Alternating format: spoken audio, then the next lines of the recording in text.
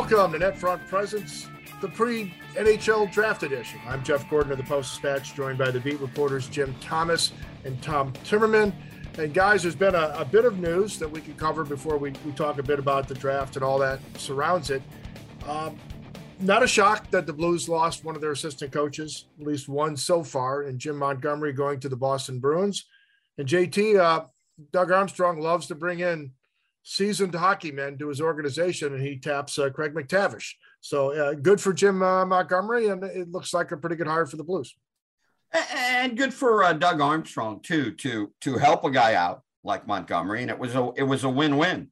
Montgomery kind of rehabbed his image and showed everybody his past issues were behind him, and really helped the Blues kind of reestablish themselves this season. And boy, with all the openings, it looked for a while like he might get shut out.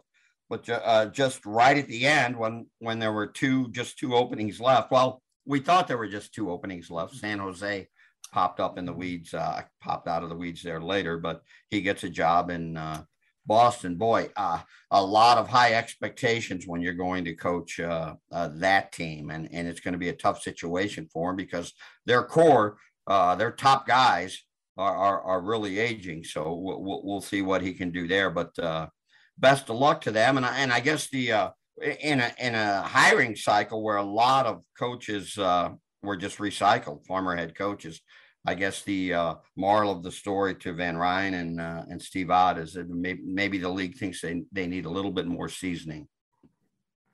Yeah, Craig MacTavish, the replacement, is kind of also classic Doug Armstrong, but more classic, like assistant to the general manager type.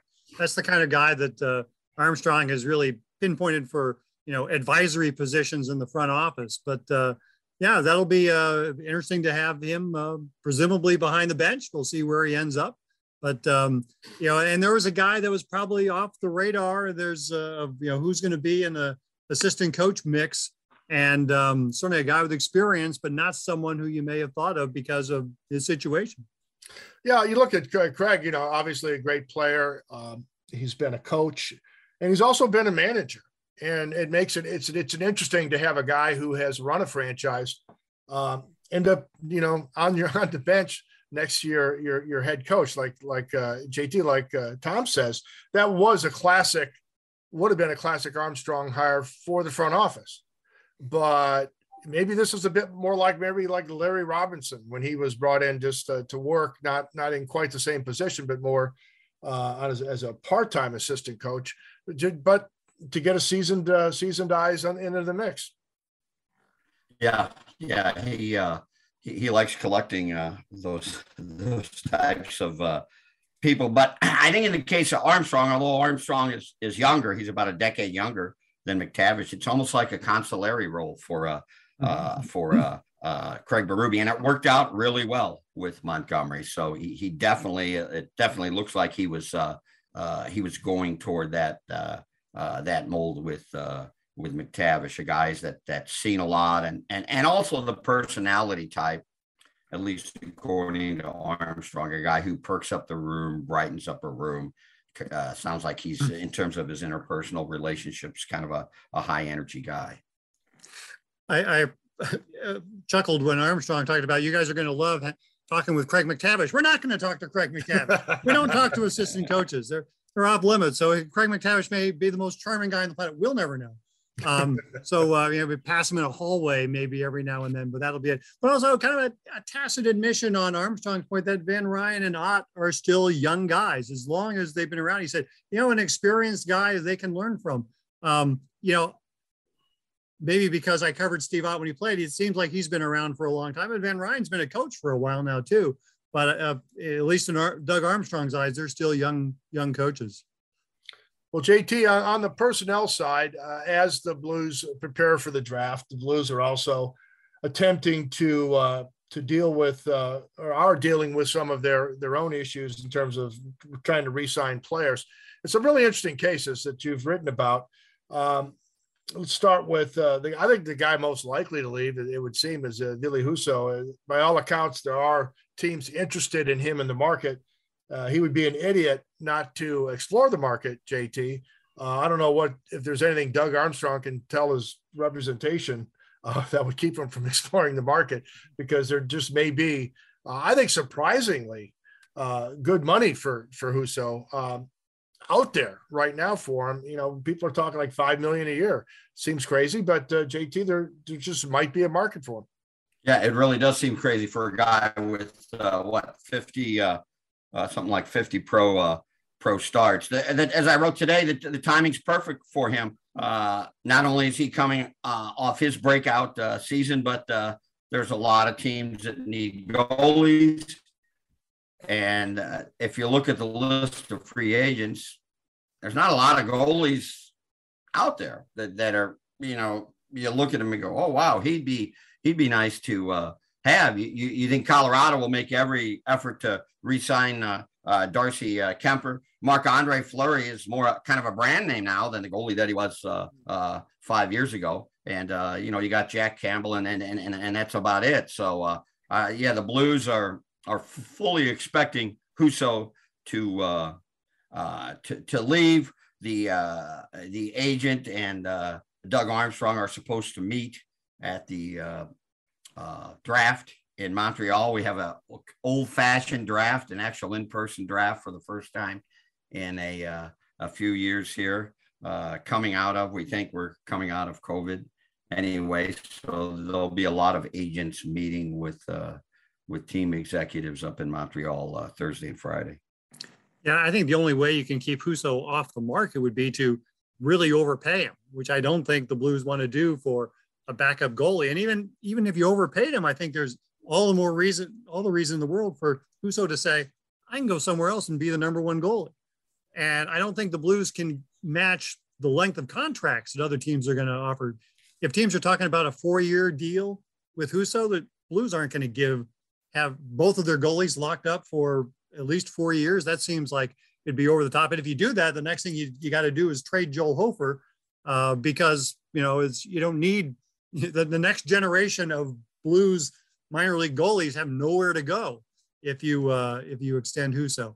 So, yeah, the situation, I don't see any reason why Ville Husso is not a free agent, is not entertaining a pretty good offer from somebody very soon. Yeah, and in reading your assessment of the case there, JT, I kind of like, I circled the Devils as well, and for a bunch of reasons, familiarity of the goaltending coach, but also that team's ready to break out. I think that'd be a great spot to go. That team could really take off. I mean, it finished miles out of the hunt last year, but, you know, Jack Hughes and Nico Hischier, they've got some good young D-men. They've got some room to work to spend some money. They got to get Bratt re-signed, but I think that might be the spot, you know, a chance to grow with a team that's, I think, could be on the verge of a breakout. So, you know what? One of the nice guys, maybe not, didn't fill up too many notebooks, JT, with you know, lots and lots of colorful comments and quips and antics. There were no antics really, but good for Ville. He was the anti Jordan Binnington in terms of the antics, but yeah, good for him. And you know, in an ideal world, the Blues would have a goalie ready to step in, and that would be Joel Hofer, and he would have 2 years as a starter in the AHL, but the 2021 season, he was in a bad spot, just like a lot of younger players, junior hockey players. He got only 10 games in because the American League didn't start until, what was it, like February or something like that. And, you know, Hofer is telling the Blues, I'm ready, but they want him to get 50 more starts, especially without the benefit of, you know, really having a 2021 season. I mean, he's got kind of a hole in his development. So we'll see. But yeah, you know, I don't think you can underplay the fact that he knows the goalie coach, and he worked with Rogalski. He was the roving goalie instructor. He worked with him a lot in the minor leagues, and to go there. And yeah, and I agree with you on the jersey. They certainly seem like a team on the rise. Now, when I was out there, I guess it was like early March, and the Blues were just in their funk, and I think the tail end of their funk. And you know, every time I'd see a player score for New Jersey, or I'd see a player do something good. I'd look up his background. Oh, he's a first round draft pick. Oh, this guy's a first round. They have a lot of young top end talent there. And I'm sure the sales pitch, at least part of it with the Husso, would entail, hey, you're going to get in on the ground floor and we're a team that's going to go places. Yeah. And if Hofer's not ready, is Charlie Lindgren a guy that the Blues are comfortable handing the backup spot over? Or do they look for some of there's always seem to be gobs of career backup goalies that are out there that you can get to sign to a 1-year deal until Hofer is ready. So, does Lindgren get more attention from somewhere else after his season? Is he now in that world of competent NHL backup goalies, or is he still that notch below of a good AHL guy, but not an NHL guy? Yeah, that'll be the question. If they sign a guy to a one-way contract, do they go for a guy that would be that they would commit to be the guy, and then knowing that they would go and try to keep Lindgren, but then I'm sure he wants a one-way deal. So that part of it gets interesting. I mean, Joel, it's easy. He's going to spend some time in development. That's not the problem. The problem is then who do you get, and do you commit a one-way contract to either the Chucky Sideburns or someone else to give you that insurance? Because there's a chance that Jordan Binnington could burst into flames again. You just don't know. Such is the life of a goaltender. All right, so moving on, before we get to the draft, just the other topic of everybody's interest is trying to keep David Perron. Been some excellent analysis of that situation in the Post-Dispatch and STLtoday.com. Really interesting scenario, JT, in the sense that here's a player that they love, but here's a player that has been underpaid. This is a player that's got some age to him, and this is a player that's got an extensive injury history. So there's a lot of things, to weigh, and there are no easy answer here. I know they want to really keep David Perron, but man, JT, this is a pretty challenging scenario, especially if there's interest outside of St. Louis in him. Yeah, especially although Doug Armstrong doesn't want to talk about what happens year after next when Tarasenko, O'Reilly are up, and Kyrou and Thomas as arbitration eligible RFAs are due for big pay raises. That's the issue. It's not so much this year. They can easily find the money this year, but it's how that affects what they do after that. And we've talked about it at the net front on more than one occasion. You need a roster with some cheap labor, and then all these Blues players succeed and go to next contracts. They don't have a lot of cheap labor on the roster. So yeah, what do you do with Perron? He wants to be there. They want him to be there. I think they've got to find a way to make it happen. I mean, this is your top goal scorer over the last 4 years. He's your top power play goal scorer. I realize, hey, you have 8 other 20-goal scorers from last year, but this is really a linchpin guy who really overperformed his contract. So the idea that, hey, you're 34, David, come on in for less, I'm sure. And again, I've had no one confirm this, but rumors that he was like surprised and not pleasantly surprised with their contract offer. Maybe he'll come back for $4 million a year, but if you're asking him to take less, I think if you're Perron, as much as you love St. Louis, you and your agent, and he's got one of the best in the business in Alan Walsh, you look around. But Jeff, just lastly for me on this topic, you bring up a good point about the injuries, which I didn't really get into. If you're the Blues, maybe you point out, and not that you're going to want to get too negative in negotiations, but yeah, he had another concussion last year and he missed a good chunk of games, I think at least 10 or 11. And so I think that's something that the Blues are considering when you think about term, just how long this contract is. Yeah, I got to imagine that it's going to come down to term on Perron, and the Blues would say, we'll give you 2, and Perron's going to want 3. And that's, and all of the charts and diagrams and analytics will tell you that, at Perron's age, the drop-off can come quickly and certainly will come. And the question is, is Perron's prime time extended because of the time he missed earlier due to health issues? Is he getting more time at the back end? But, you think that that third year gets really complicated. I mean, I would be comfortable giving the guy, if I were the Blues, I'd be comfortable giving him 2 years, but that third year just seems to be asking for trouble. And that's, I think, going to be the problem. But does every NHL team feel that way?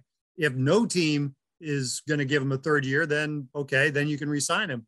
But if there's a team out there that says, yeah, we'll take the chance, then maybe that's the difference. And you just don't know. I mean, there could be, as we look at the marketplace, there could be teams that do some crazy things.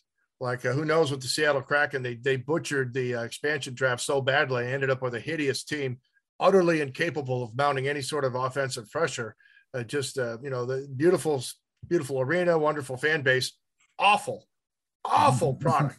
So the Lord knows there's a chance the Kraken can just throw stupid money at people because Ron Francis has to deal with the humiliation of just his epic failure in the expansion draft, somehow coming up with a team that was so bad. I mean, I know he couldn't do what the Knights did, but I think the Kraken could be disruptive in the marketplace. I'm not sure if Jaden Schwartz is putting the word in for Perron and they would spend that kind of money on an aging player when you're an expansion team. I don't know, but I know that there's teams, there could be a few surprise teams out there in free agency. All right. So, sure. And then I just want to say real quick, let's not forget about Bill Armstrong down in Arizona. Hey, David, come on down here. Jacob Chychrun staying. The weather's nice. We'll pay you 3 years. You'll be on the power play and you can score a lot of goals. Oh, and they need a personable guy, Tom, to try to sell what few tickets that they can sell on their tiny arena. It'd be interesting to see how that plays out. Do they need a marquee name right now in Tempe, or are there 5,000 hockey fans in the Phoenix area that you're good no matter who you put out there? Oh yeah, it's because they're not trying to fill up an 18,000 seat new arena just yet. So we'll see how it plays out. Okay, on to the draft. You look at the Blues situation. It's hard to draft for need in the NHL, and you can say the same in really you can say the same in the NFL. NBA, I think you can safely draft for need. But the Blues could use centers for the future as well as defensemen. And yet you look at some mock drafts and there's people suggesting they could take a winger. So, just broadly speaking, it's pretty hard to project 23rd pick in the NHL draft, particularly when Armstrong's threatening to trade down and get an extra pick to do so because there's so many players at the same sort of assessment bunched together. But just broadly speaking, your thoughts, JT, on what the Blues hope to accomplish going into this adventure. Yeah, on the point of drafting towards need, because in the NHL, usually, unlike certainly the NBA and definitely the NFL, these guys, unless they're top 10 picks, they're generally not coming in the first year. Sometimes not even top 10 picks do so in the National Hockey League, but you're projecting 2 or 3 years down the road. Who knows what the Blues needs will be in 2025. And so that's Armstrong's whole point about drafting towards need. But yes, center and especially defensemen, because they just don't have a lot. In my little chart on the defensemen, they have only like 4 prospect guys under contract. Now, that's not counting a couple draft picks that are yet to be signed to contracts, like a intriguing guy like Leo Louf, who figures he should be in the mix here in a year or two on defense, but still they don't have a lot of bodies there. So he seems to think that there'll be a lot of guys. I thought it was interesting that he thought they'll be, even though they're picking at 23, he said, we think we'll have someone that's between 11 and 14 on our board there at 23. If they don't, then it looks like they're going to try to move back. I think, and I certainly don't claim to be a draft expert. I would have a much better feel of it when I was doing the NFL, but I think it's once you get past the first half dozen or so names, it's a lot more unpredictable, in part because of what COVID has done to scouting, not just last year, but even this year to a degree in terms of who you could see in person, Russians not being available for recently in some of the international tournaments. So I think it's a little bit more kind of personal. What's your favorite flavor of player? And it could be a more unpredictable and wide ranging than maybe we've seen in the past. And we've seen trades on this day. And so if there's a chance here that to do something that either opens up space for free agency or for David Perron or something, this is the time we could see it. If any of the people that are talked about as being trade subjects for this team, this could be the time in the next few days that some things happen. You get all the GMs in one place. They don't have to be on the phone anymore. They can walk over to another table and make a deal. So we could see things happening just the way this team looks in the next few days. Yeah, and JT, going back to the Bill Armstrong angle, I mean, he's obviously gone scorched earth on the rebuild. And again, because they're going to be playing in a tiny arena, they're pretty limited seating and not much pressure to sell tickets because there's so few tickets to sell. He's going to be continue to accumulate long-term assets.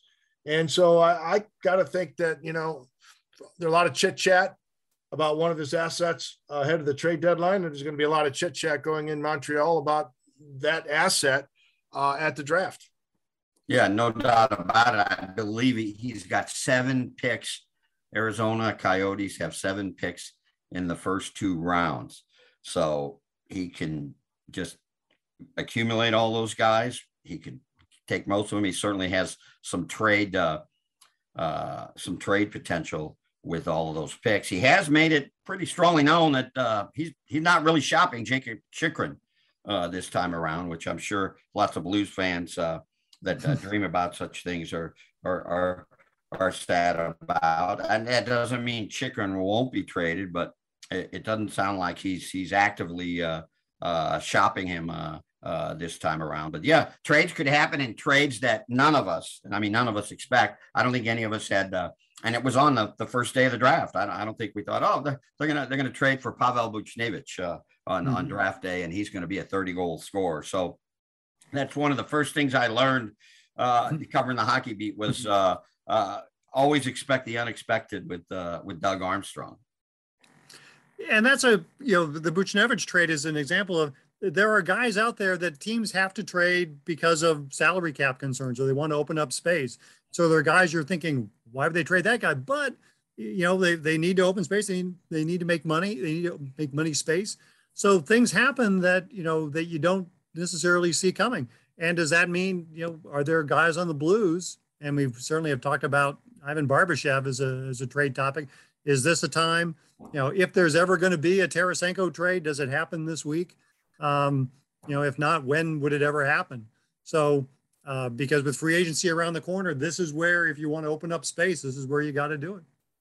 There's a lot of interesting possibilities around the league, maybe more so than usual. And there's some thought that the draft itself could be more unpredictable than usual, even starting with the top pick with Montreal being unsure about what to do with the top pick. But a team like Chicago, they're going scorched earth. Kyle Davis has got the reins, and they made some mistakes trying to stay relevant last year. Now they're starting over, and the ownership's agreed. Oh, it's okay, start over. So you get a dynamic DeBrincat scorer, and who's just hitting his prime, got a little term left on his contract, going to want giant money going forward. And they want future assets. Well, you put him into play at the draft, and there's some teams that want to get better quickly. New Jersey wants to get better. They're tired of losing. I think Ottawa wants to get better. I think Buffalo's got a lot of future assets. It's time for them to actually start winning some games. I think it's going to be interesting. What happens with Chicago if they trade the cat? Then does Patrick Kane raise his hand and said, you know what, I'm out of here too. That's my guy. And they may say, fine, because this is going to be a long haul rebuild. I think that long haul rebuild of that franchise in particular could also be a dynamic at this draft. Yeah, for sure. And, I think this was one of the more spread out years in the league where the disparity between the playoff teams, especially the top 10, 11, 12, and the bottom half of the league was wide. So if you're one of the bottom feeders, like you mentioned Chicago or Buffalo or Arizona, Detroit, some of whom have new Philadelphia, some of whom have new coaches. Do you want to get better? I mean, do you want to make a splash with the new coach? And not all of them have the luxury, I guess we'll call it, of a 5,000-6,000 seat arena where they don't really have to worry about filling the stands. They need to avoid further alienating their fan base. So yeah, that could play in. I think we have to keep in mind too that some teams again just don't have cap room, which is why you see McDonough just traded by Tampa. So that'll make it a little tougher for some of the top tier teams, and it's a bit of an issue for the Blues as well. I don't have the numbers in front of me, but it seems like DeBrincat has scored his share of goals against the Blues. So probably not a lot of sadness in this part of the world if he ends up in another division. Yeah, it's going to be, and you just look around this division, and so they're going to be awful. Nashville, interesting case, trying to get Forsberg signed. They spent the money, they committed the cap to space to McDonough, which was a good player, a lot of cap space. We'll see. It's got to make them somewhat better. Dallas still trying to plow ahead with some young guys and some old guys. Winnipeg, I'm kind of scratching my head with that whole situation. Defensive-minded coach, I don't know how that's going to work. I mean, I think Barry Trotz would have been interesting. I don't know what to make of Winnipeg. So really, for Blues fans, as you look at this, and then of course the Colorado, JT, a lot of decisions to be made there. Do you think do they lose Darcy Kemper? It's one thing to lose Burakovsky, but what about Kadri? Was Seattle going to throw big money at Kadri? Would Arizona throw big money at Kadri? So I don't know. It's going to be this division as we go into the draft and then free agency, JT. It's interesting. And then Minnesota's already traded Fiala. Yeah, and Colorado, they have I think it's about 18 million of cap room left, but they still have about 10 or 11 free agents that are either unrestricted or restricted. And Nichushkin is another guy on the list. If they somehow say re-sign Nichushkin, Burakovsky, Kemper, I mean, those are probably all high ticket items. You would think in the $5 million range. They're going to run out of money pretty quick. So they're high-end guys. Let's not be mistaken about Colorado. Their high-end guys are still going to be there, and they're still going to be very good. But they may not be quite the all-world team. So I do believe, and Doug Armstrong feels the same way, that the Blues close the gap, but there's still a gap. But maybe if the Avalanche, lose some players in free agency, which it looks like they will, maybe that gap will close even a little more. The Kemper was fascinating in the postseason because he wasn't all that great. He was a pretty ordinary goalie in playoffs. Obviously, it's a small portion of the season, but yeah, he just didn't have whopping numbers. So you wonder if Colorado said, maybe we won with him. Could we? What do we need? Could we go back on the free agent market and find someone else? I don't think they would sign Ville Husso, but do they look at someone else and say, let's give that guy a try? Well, at the very least, Marc-Andre Fleury could provide some leadership. I mean, a lot of nights it's not a very difficult job being a goaltender in Colorado, yeah, I mean, it's Joe Sakic. He's got his ring, he's got his cup. He had to win this year because he knew this was his max talent, and he did. So, and from that standpoint, he might. If anybody can roll the dice and say, "Well, let's go we'll find another goalie," that's Joe Sakic, because they're still hungover from the parade. So he can't. And he let Grubauer go, and of course Grubauer blew up like a poison farm dog for Seattle. And he did what? He blew up like a what? Oh, I'm sorry. What was it? I can't use that for. I mean, you can't. That's an old phrase, poison farm dog. We're not. And the net front, we do not condone the poisoning of farm dogs. We do not think that that's a funny phrase. So sorry. And we want to tell everybody, no animals have been hurt in the production of net front. Of the net front, correct. Okay, so set that record straight. But anyways, so there's not a whole lot of pressure on Sakic. He's got to get McKinnon signed, and it's probably going to happen sooner than later to get that money locked in beyond his current contract, so they know what they're dealing with. But beyond that, they got Makar under a good contract. They're able to get Landeskog taken care of. Yeah, as long as they got Makar and McKinnon, man, it's going to be tough. Yeah, a couple of guys named Landeskog and Rantanen are not bad, but man. All right, so all right, last thing, I'll circle back. One last thing on the net front before we let everybody go. It's an interesting. One of my favorite guys is apparently also becoming popular around the league. Dakota Joshua, a guy that I think at the very least is going to get a one-way contract. But JT, he may get some real money and maybe a couple of years of guaranteed money from someone else based on what he did this year in the AHL. And, the fact he didn't stick with the Blues, but he did make the most of his time in the postseason. Yeah, he really was strong for Springfield in that series. I think he was the second leading scorer on the team in the playoffs. And his last tour of duty with the Blues, he was pretty good.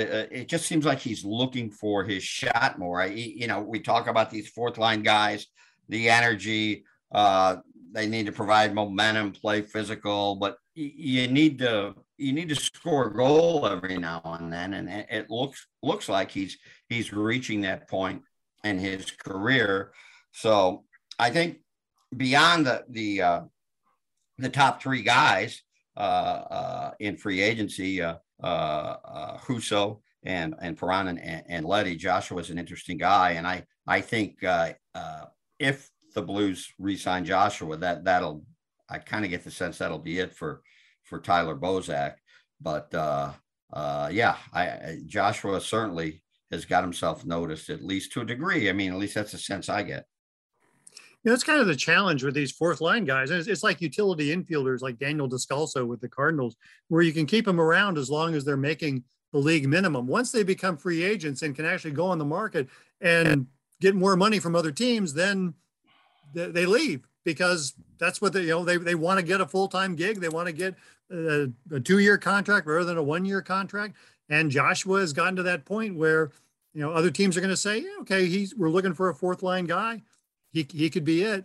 And the Blues would have to say, how much do we value it? Or do we have the Toropchenkos and the Nathan Walkers of the world that, that we can use instead? And the Blues obviously showed that they are committed to Nathan Walker, because they didn't send him back down to Springfield for the playoffs and risk losing him on the waivers. So Blues are clearly in on Nathan Walker.